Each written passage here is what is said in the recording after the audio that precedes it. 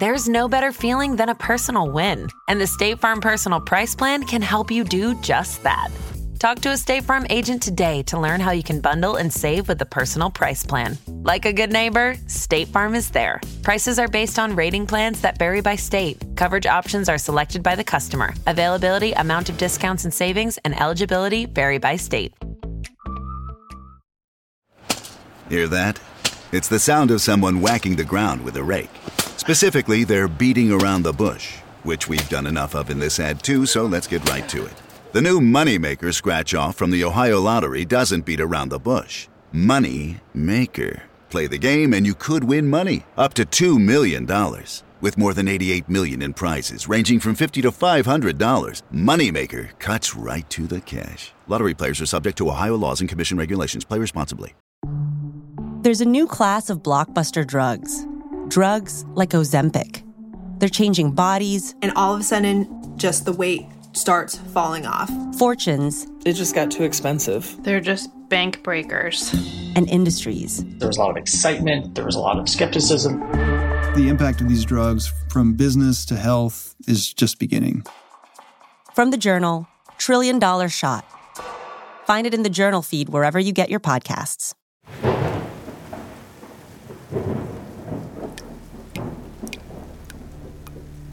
Adelaide Huffman placed a pan beneath a leak in her daughter's room.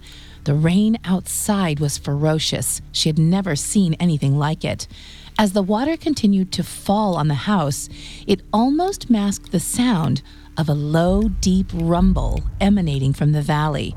Adelaide thought a fleet of jets was flying over the house. She had no way of knowing, but that was the sound of half the neighborhood washing away in the storm. Adelaide and her husband Tommy arrived downstairs to find several of Tommy's relatives rushing inside, taking shelter from the storm. It was his brother, sister-in-law, and 8 of their kids. They explained that the creek had run over. Their house was flooding. Their car had been swept away. As Tommy helped them inside, Adelaide noticed a terrible odor emanating from the open front door. She called Tommy over to tell her what she was smelling. It was raw earth, the scent of dirt that had only moments ago been buried deep beneath the ground. While this segment of the Huffman clan was safe, that smell heralded the doom of many of their relatives. As the surrounding neighborhood washed away, it took with it Tommy's mother, many of his siblings, and many of their children. All in all, 22 members of the family were killed that night. Their killer had a name: Hurricane Camille.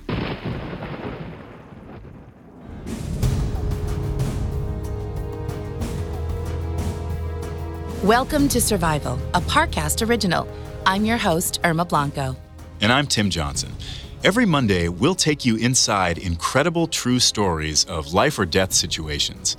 This is our final episode on Hurricane Camille, the Category 5 hurricane that devastated parts of Mississippi and Virginia in August 1969. Today, we'll follow both communities as they rebuild, and we'll see if the Mississippi coast has learned from its encounters with hurricanes. This episode is part of Parcast's Summer of '69 event.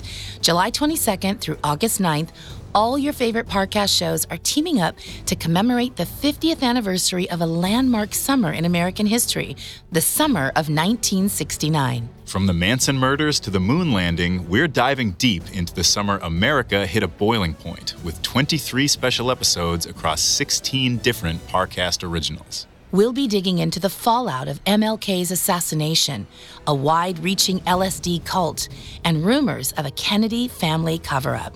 You can find these specials and more all on our new Parcast Presents feed on Spotify or anywhere you listen to podcasts. At Parcast, we're grateful for you, our listeners. You allow us to do what we love. So let us know how we're doing. Reach out on Facebook and Instagram at Parcast and Twitter at Parcast Network. Several of you have asked how to help us. If you enjoyed today's episode, the best way to help us is to leave a 5-star review wherever you're listening. It really does help.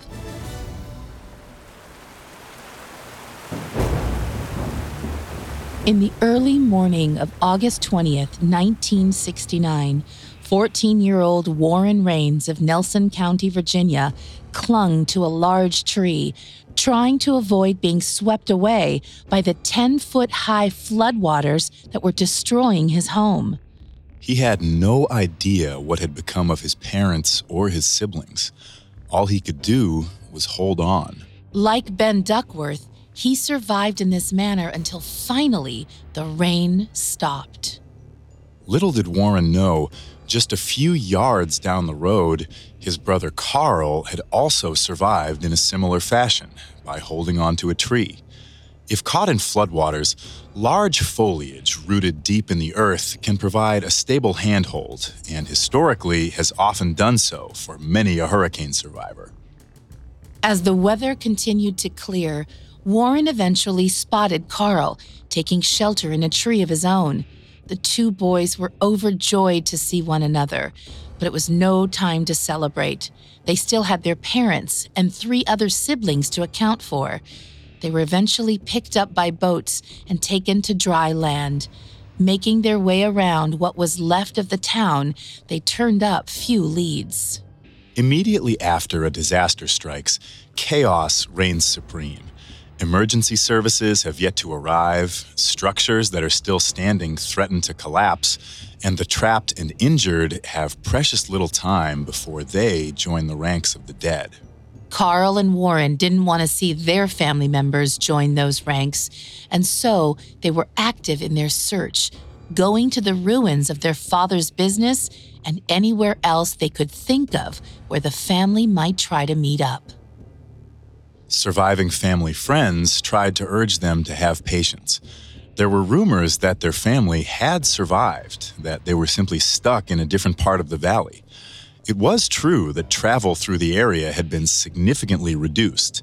Mudslides were so severe that the only way to safely make it from one end of the county to the other was by helicopter. But years later, in an interview with Western Virginia Public Television, Warren would say that he knew fairly quickly that people were just trying to make him feel better. If his family was alive, they would have made contact within a few days of the storm. The boys went to stay with nearby extended family while they awaited news. Tragically, on August 22nd, 1969, Carl and Warren learned the truth.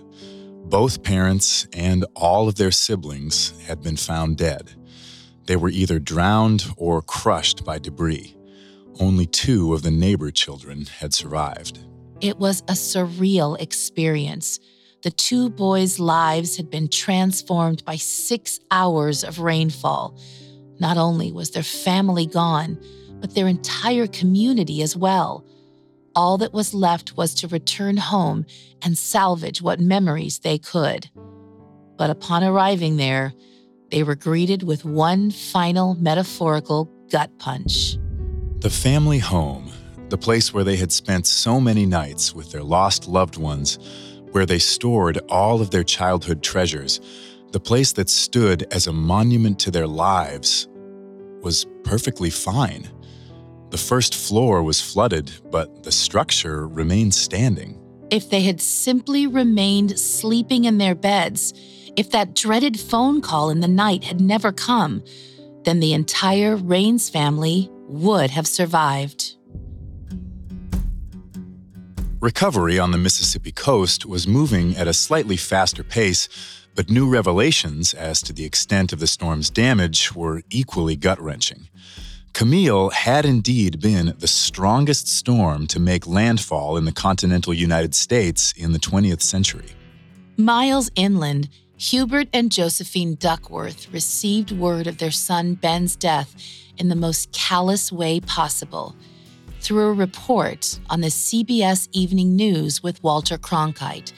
The story featured the Richelieu apartments where Ben had lived and condescendingly suggested the 23 had died there because they'd decided to have a hurricane party rather than to evacuate.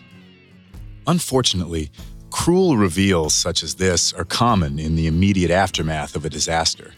The sheer volume of tragedy means that not every piece of news can be delivered with care. Not every next of kin can be gently informed of a death before it's broadcast across the country. But for the Duckworths, their world was likely turned upside down by this revelation. The boy they had seen grow from a baby to a man had been snuffed out in an instant. Hubert Duckworth made it his mission to reach Pass Christian as soon as possible.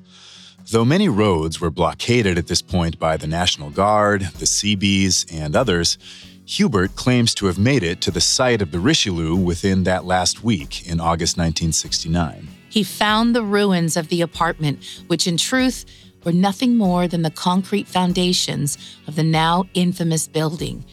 Hubert likely had no idea what to do next. He had imagined that he might be able to comb through the rubble and find what was left of his son, but there was no rubble to comb through. It dawned on him that his son's body could be anywhere. Not only that, but the corpse would likely be unrecognizable. Emergency responders were already having trouble identifying bodies. Victims died from either drowning or blunt force trauma. As a result, their lungs were filled with water, causing them to sink beneath the waves, where their skin was bleached, discolored, and cracked. But then the waters receded, exposing the corpses to sunlight and scavengers, which further disfigured the bodies. If the victim didn't have a tattoo or a wedding ring or a distinct hairstyle, then, well, they might never be identified. As the horror of the situation sank in, Hubert noticed a familiar young man assisting in the cleanup nearby. It was Mike Gannon, the Navy Seabee and Richelieu resident who had attempted to get Mrs. Matthews to safety after the collapse of the building. Hubert likely knew him from previous visits to Pass Christian to see Ben. Acting on instinct, Hubert approached Mike. This kind of quick thinking is essential in disaster situations. In another few minutes, Mike might have been whisked off to another part of the state to aid in relief there. Hubert asked Mike, "Where can I find my son's body?" Mike looked at him with surprise, processing who he was. When it occurred to him that this must be Ben Duckworth's father, his heart broke, not because he had to deliver bad news, but because he was so happy that he was able to do the polar opposite. Mike said, "Ben isn't dead. I've seen him, and he's all right." Just a few days earlier, as the storm receded on the morning of August 18th, 1969, Ben Duckworth had clung to the same tree branch that he'd been holding on to since the night before. His skin was chapped from hours of exposure to wind and salt water. His muscles were cramped from holding the same pose. When he woke up, he could hardly believe it as he saw aid workers approaching. On the ground, no less. He was sure the water from last night would be standing for another year. The workers called up to him, and he realized that he was too high up to be reached. Not wanting to stay up there a moment longer than he had to, he began to shimmy down toward the trunk. His limbs ached with each movement. He only made it a few inches before his body gave out and plummeted toward the ground. Luckily, the aid workers were watching and rushed forward to catch him. He looked rough, but not as bad as some they had seen. Despite everything that had happened, he was going to survive. However, back in the present, Ben was feeling something less than joy as he lay in his cot at the local CB center. His skin still stung. His leg had actually suffered a punctured artery, and it had all been for nothing. He thought his day spent preparing the community for the storm was a good deed, but he might as well have been assisting his fellow residents in suicide. The boards had been blown right off the windows. The cars he moved to a higher elevation were still washed into the ocean. And of course, people like Matthews, who he had helped to relocate to the third floor, had all died anyway. Likely driven by his trauma, Ben snuck out from the emergency clinic so that he could return to the ruins of his old apartment. According to author Philip D. Hearn, once he made it to the ruins, Ben immediately encountered Rick Keller. Keller was the engineer who, along with his wife Luann, had taken shelter with Ben in the third-floor apartment. When Ben last saw him, he and Luann were being sucked into the air by the storm. But now there was just Rick. He revealed to Ben that Luann had not survived the storm. His trauma was so severe that Ben couldn't get any more details out of him. In the coming days, they would discover that there weren't many other survivors from the Richelieu. Engineer Mike Beelan had survived. As mentioned, so had Mike Gannon. And significantly, so had Mary Ann Gerlach, who had swam to safety from her second-floor apartment, though her husband, Fritz, unable to swim, had drowned. Gerlach's survival would come to play a significant part in the story of the Richelieu. She proved to be the most vocal, both with the authorities and with the press, and as a result, her version of events became the dominant one. The problem with this was that she was never actually on the third floor, so she had no idea what had happened there. She assumed they were having some sort of party, and it was this story that she spun to the local sheriff, along with her belief that all 23 remaining residents of the apartment complex had died. It made for a dramatic lesson in heeding the weather warnings of local and national authorities, and so Walter Cronkite and others like him reported Gerlach's tale within days of its original telling. This led to the false report that the Duckworths received regarding Ben's death. As has been made clear, the decision to stay at the Richelieu was a bad one that led the majority who chose to do so to their deaths. However, reducing the motivations of the residents to they were having a party has never sat well with survivors like Ben Duckworth or Rick Keller. They stayed to help the elderly Matthews. They stayed because they were assured the building was resilient. They stayed because they didn't have any other solid options. As they gathered around the TV screen that night, watching the weather, they may have had a beer or two, but it was anything but a party. Regardless of rumors, however, Ben and his fellow survivors were just happy to be alive. However, even though they had survived, their community had not. The Mississippi coast was destroyed, and it would take an army to rebuild. Up next, the rebuild begins. And now back to the story. After being destroyed by Category 5 Hurricane Camille on August 18, 1969, the Mississippi coast was in desperate need of relief aid. It came in spades. The National Guard, Mississippi State Police, Navy Seabees, American Red Cross, and Mennonites arrived one after the other. The National Guard formed a perimeter and essentially made the entire coast a restricted area. This is an important step after a disaster to ensure that no more lives are lost. With power lines exposed, the water contaminated, and buildings on the edge of collapse, a disaster zone is a dangerous area.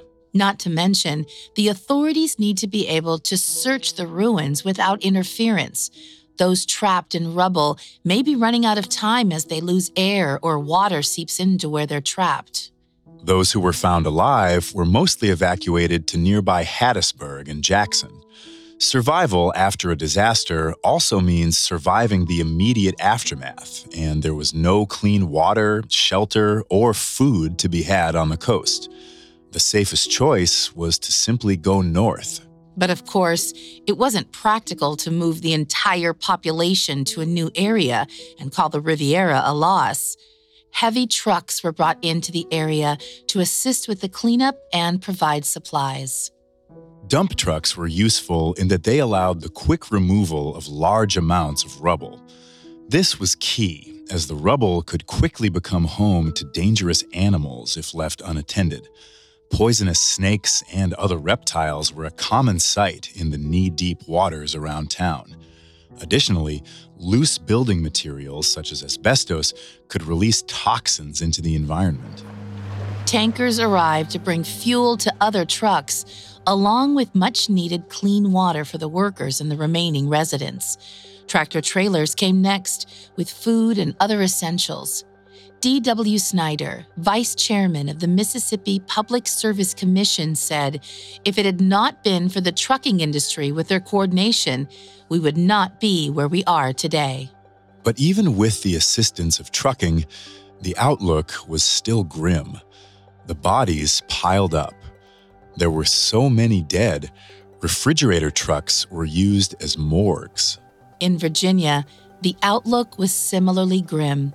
Blue Ridge Country magazine reported on a college student who came back to town to help with the search efforts. He spent his day wading through miles of waist-deep mud looking for bodies.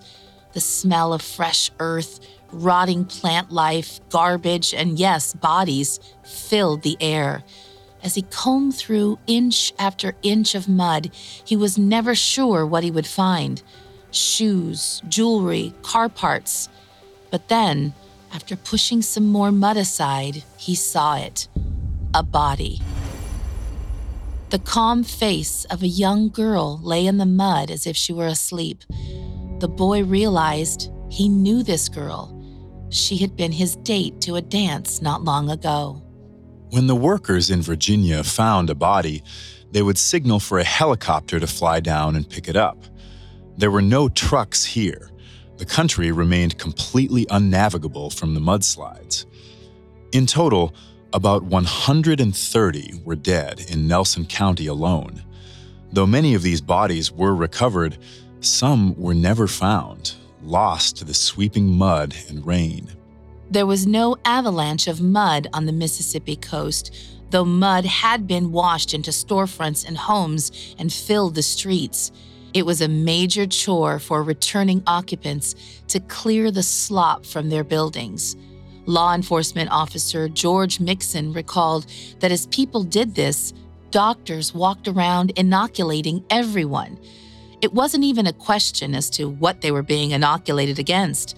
Tetanus, rabies, they were at risk for it all. While all of these civilian efforts were underway, they were supported by the Navy Seabees, who provided a base camp of sorts.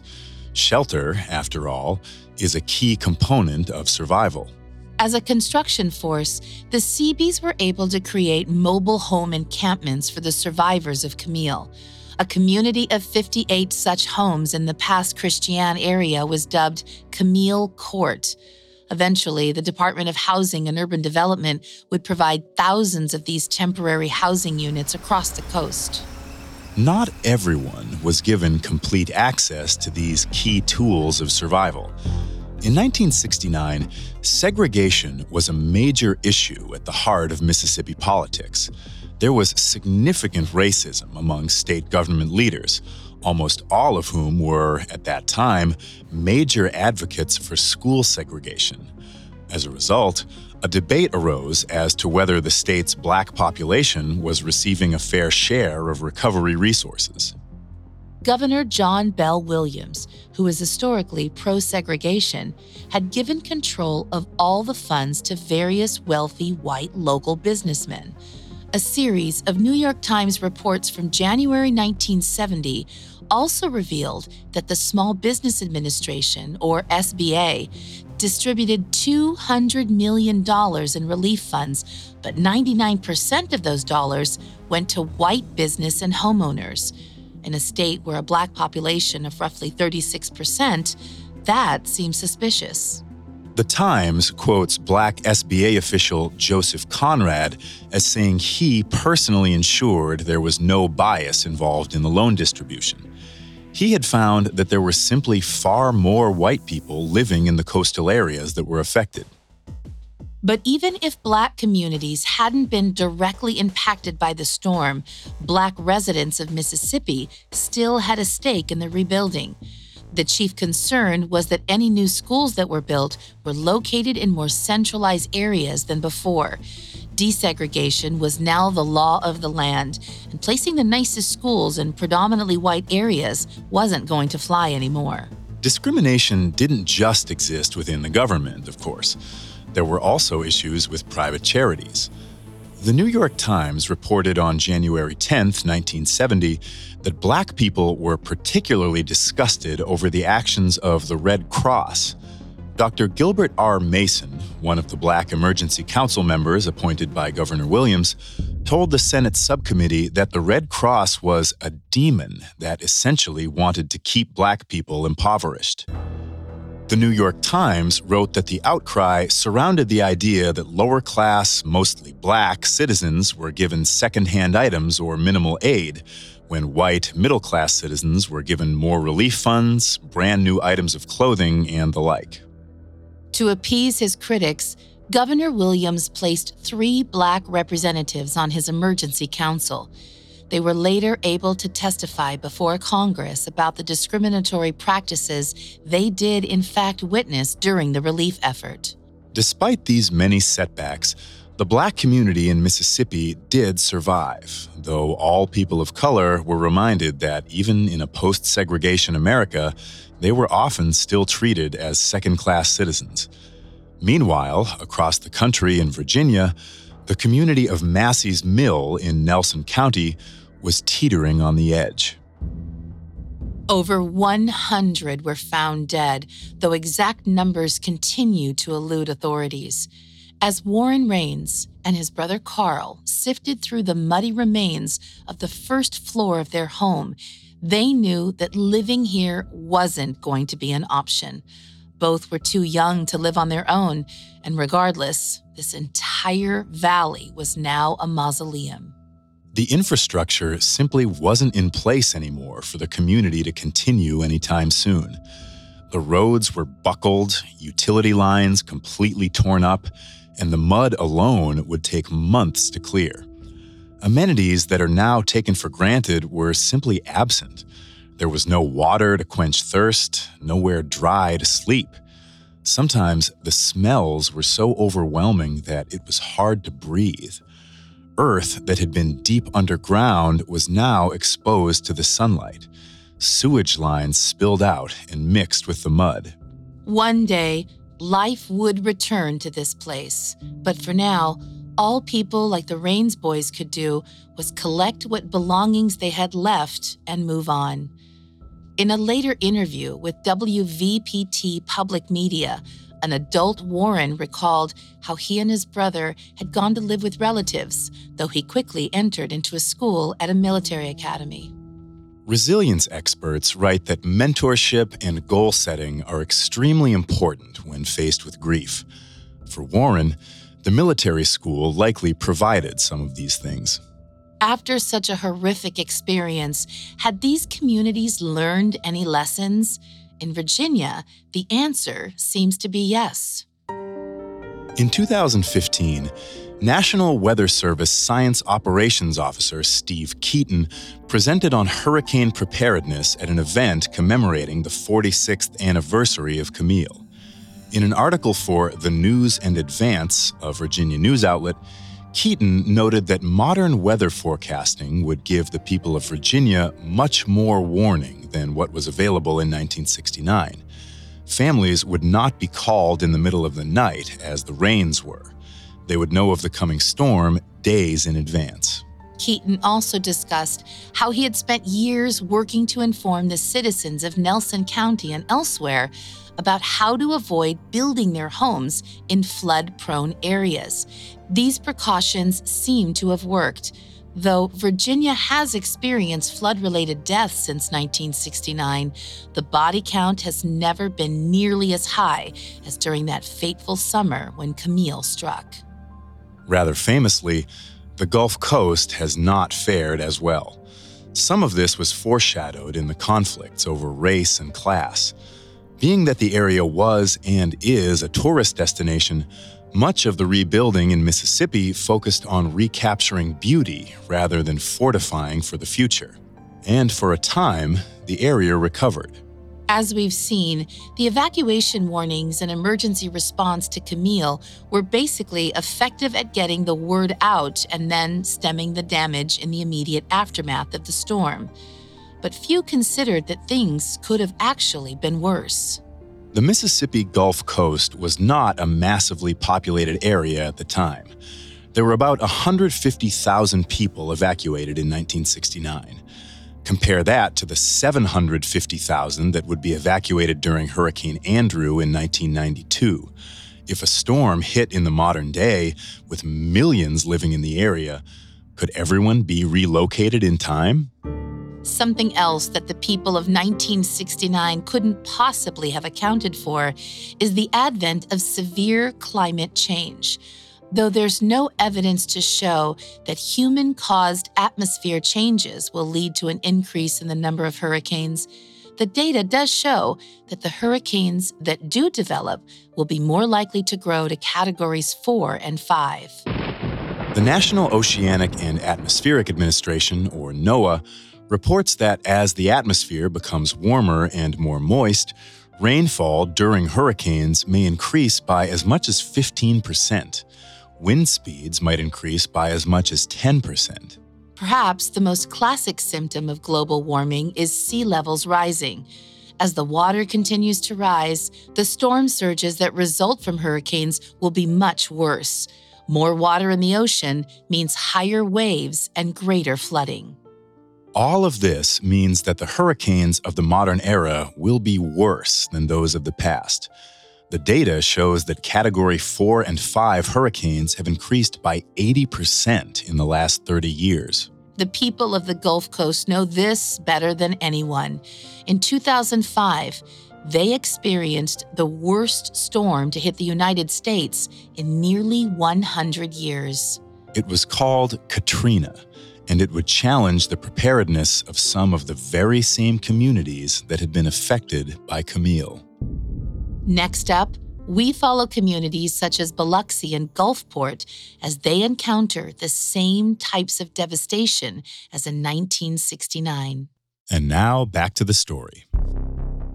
On August 29, 2005, just 11 days after Hurricane Camille's 36th birthday, Hurricane Katrina came to bear on the same communities of the Gulf Coast.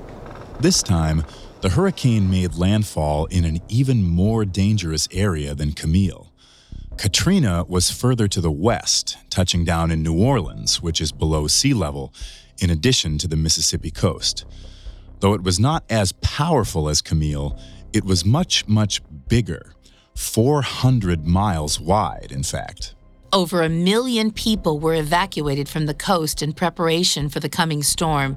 2 men who didn't evacuate were storm chasers Mike Tice and Jim Reed, who had decided to ride out the storm at the Holiday Inn in Gulfport, Mississippi.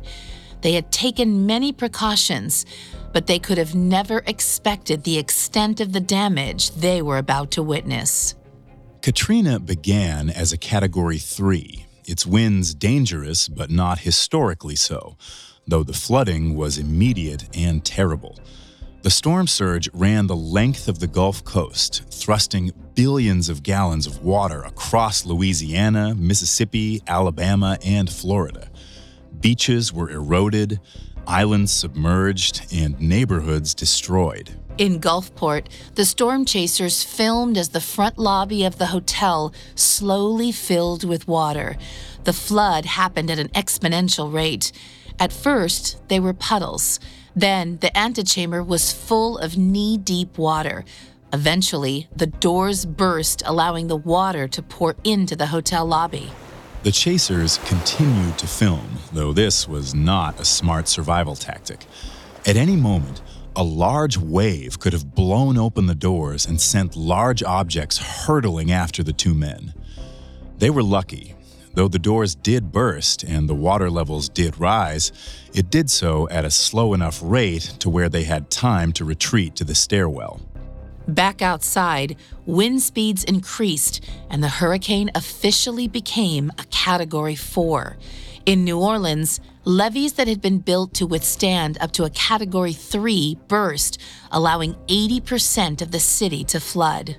In Mississippi, buildings that weren't properly hurricane-proofed since Hurricane Camille were obliterated. Hundreds of thousands of homes were destroyed. Those who sought to ride out the storm quickly learned that they had made a poor survival decision. Water slowly filled their homes, rising as high as 2 stories and drowning or crushing those within. Many of the dead were elderly. Mike Tice and Jim Reed actually saved an older woman at the Holiday Inn, carrying her to the safety of a higher floor. They then continued to film as the water rose through the stairwell. It slapped and slapped against the walls, climbing higher and higher. Like Ben Duckworth decades before them, the storm chasers realized they were running out of room. Across the Gulf, the storm surge was reaching 20 feet or higher, just as Camille had done. And, just as with Camille, many had underestimated the amount of water that would wash ashore. Entire tractor trailers were hoisted up and thrown through buildings. Whole buildings were lifted off their foundations and washed inland or into the Bay St. Louis. The central air pressure inside the hurricane dropped to record lows, creating further instability within the storm and increasing the wind speeds. Katrina was upgraded to a Category 5. The fact that we know about Reed and Tice's story at all speaks to the fact that they did survive. Their choice of shelter was ideal. The building was reinforced and rose far beyond 2 stories. It's rare that floodwaters go higher than that. They were also far enough away from the shore so as not to be hit with the full force of the storm surge. Both men continued to film as the water receded, but the winds increased. By afternoon, the 2 storm chasers were able to return to the courtyard of the hotel, which was now emptied of water, though full of debris. The wind tore at their clothing and skin. It was an apocalyptic scene, but they would survive.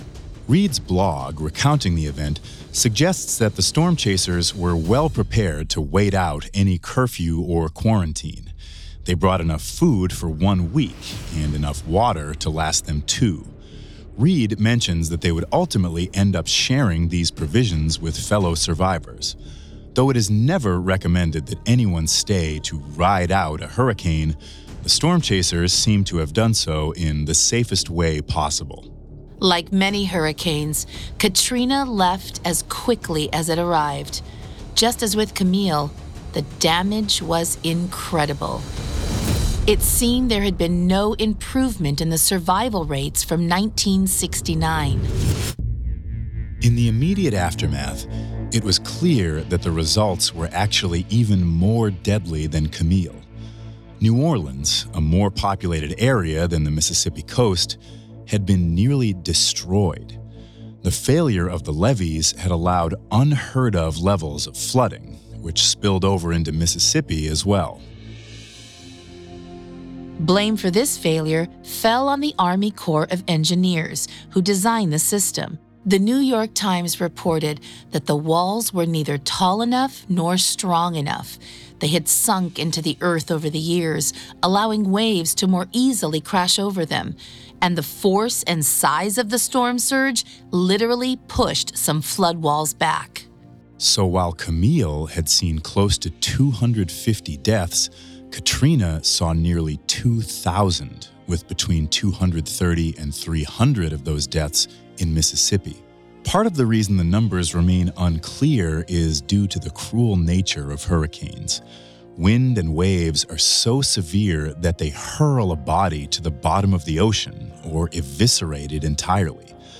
Though it can be assumed the individual died in a hurricane, the official numbers still classify them as missing. Besides the human cost, the financial impact of Katrina was also significant. The hurricane caused $125 billion in damage, which, according to NOAA, made it the most costly hurricane in U.S. history before it was tied with Hurricane Harvey in 2017. Mississippi felt this tremendously. FEMA, the United States Federal Emergency Management Agency, reported that 1 million people, or as they pointed out, a third of the population, were affected by the storm. $1.3 billion went toward their recovery. Once again, this looked very similar to Camille. Food, clean water, mobile homes, the basic means of survival. Years later, in 2011, the New York Times revisited the issue of the levees. The Army Corps of Engineers built a new system, the Gulf Intracoastal Waterway West Closure Complex, which cost $15 billion. This was a significant step and showed that the country was finally taking hurricanes more seriously. Though a storm as severe as Katrina has a small chance of developing again in the near future, everything is possible when it comes to weather. With that in mind, the question arises as to why humans continue to populate areas that are hurricane-prone. The Mississippi coast especially seems vulnerable. With its emphasis on tourism and lack of advanced protections like those now in place in New Orleans, the area will continue to be demolished time and time again. After Katrina, FEMA allocated $364 million in funds to go toward hurricane preparedness in Mississippi. They touted this as making the state stronger and better prepared. Others argue that even these sorts of precautions are simply a slight variation on making the same mistakes over and over. FEMA now mandates that Mississippi architects build a certain amount above sea level. This only does so much. While it may protect a structure from being knocked down entirely, there is no amount of planning that can keep a building from being soaked. Even when elevated, floors and walls are splashed inside and out with rain and floodwaters and have to be refitted after the storm. In an interview with the New York Times, FEMA employee Todd Davison pointed out that architects don't seem to want to accept this fact, nor the fact that as sea levels continue to rise, so will minimum sea level building requirements. Building houses on stilts 50 feet high will not be practical. Many of these homes are also not affordable for the low-income residents of these coastal areas. In an interview with the New Orleans Times-Picayune, Waveland Mayor Mike Smith was quoted as saying, "A lot of people here were from New Orleans who had second homes. A lot of them never came back." Those who can afford to rebuild, or they decide it's too costly and leave the area. As the storms get worse, how many times will the coast be rebuilt before the loss of life and the financial burden on the United States becomes too great?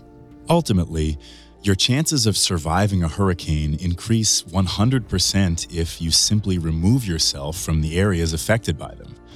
Many resist the move or can't afford it, but the choice may be taken from them as the storms intensify and taxpayers resist continuing to support the rebuilding of these communities. In an interview with NPR, Rob Young, who directs the program for the study of developed shorelines at Western Carolina University, discussed how the economic benefit of a resort-style coastline, such as the Mississippi Riviera, is outweighed by this constant rebuilding. Casinos don't generate profits at the bottom of the ocean. These are complex issues. Obviously, all of the Mississippi coastline will not be relocating further inland overnight. And yet, radically different futures are difficult to imagine until we find ourselves living in them.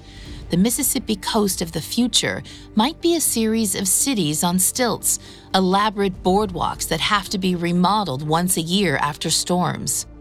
The population will decrease as fewer and fewer people can afford this lifestyle, and the region may become a ghost town. According to World Population Review, the population growth of Mississippi slowed to a crawl between the 1950s and the 1980s, and in recent years, the state's population has actually begun to decline.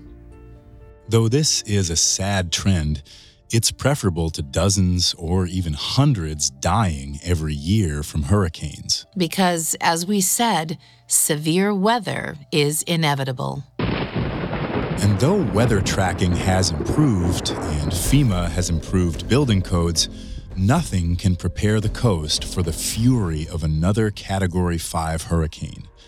200-mile-per-hour winds, 24 inches of rainfall. Nothing that mankind can build in the near future can withstand these extreme conditions. Residents of Mississippi can heed these warnings and pursue relocation, or, like Ben Duckworth and the residents of the Richelieu in 1969 and the storm chasers at the Holiday Inn in 2005, they can gamble with nature to see if they survive. Collect a week's worth of food and 2 weeks' worth of water. Make sure you have a portable radio, a flashlight, and rain gear. Batten down your windows, turn off the utilities, and retreat to the second or preferably third floor. Most of all, pray. Because like the Raines family in Virginia, your house might be totally spared. Or, like hundreds of people across Mississippi, it might be utterly destroyed.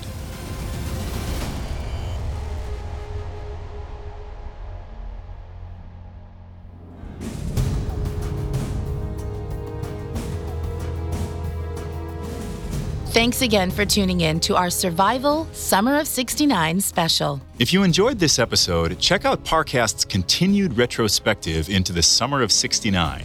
From July 22nd to August 9th, the Summer of '69 will feature 23 special episodes across 16 different podcasts, covering everything from Vietnam War protests to the Zodiac Killer. We'll be back with a new episode of Survival next week. If you're interested in learning more about the Summer of '69, be sure to check out our new Parcast Presents feed on Spotify or anywhere you listen to podcasts. Several of you have asked how to help us. If you enjoy the show, the best way to help is to leave a 5-star review. And don't forget to follow us on Facebook and Instagram at Parcast and Twitter at Parcast Network. We'll see you next time. Survival was created by Max Cutler, is a production of Cutler Media, and is part of the Parcast Network. It is produced by Max and Ron Cutler, sound design by Russell Nash, with production assistance by Ron Shapiro and Paul Liebeskin. Additional production assistance by Carly Madden and Maggie Admire. Survival is written by Greg Castro and stars Irma Blanco and Tim Johnson.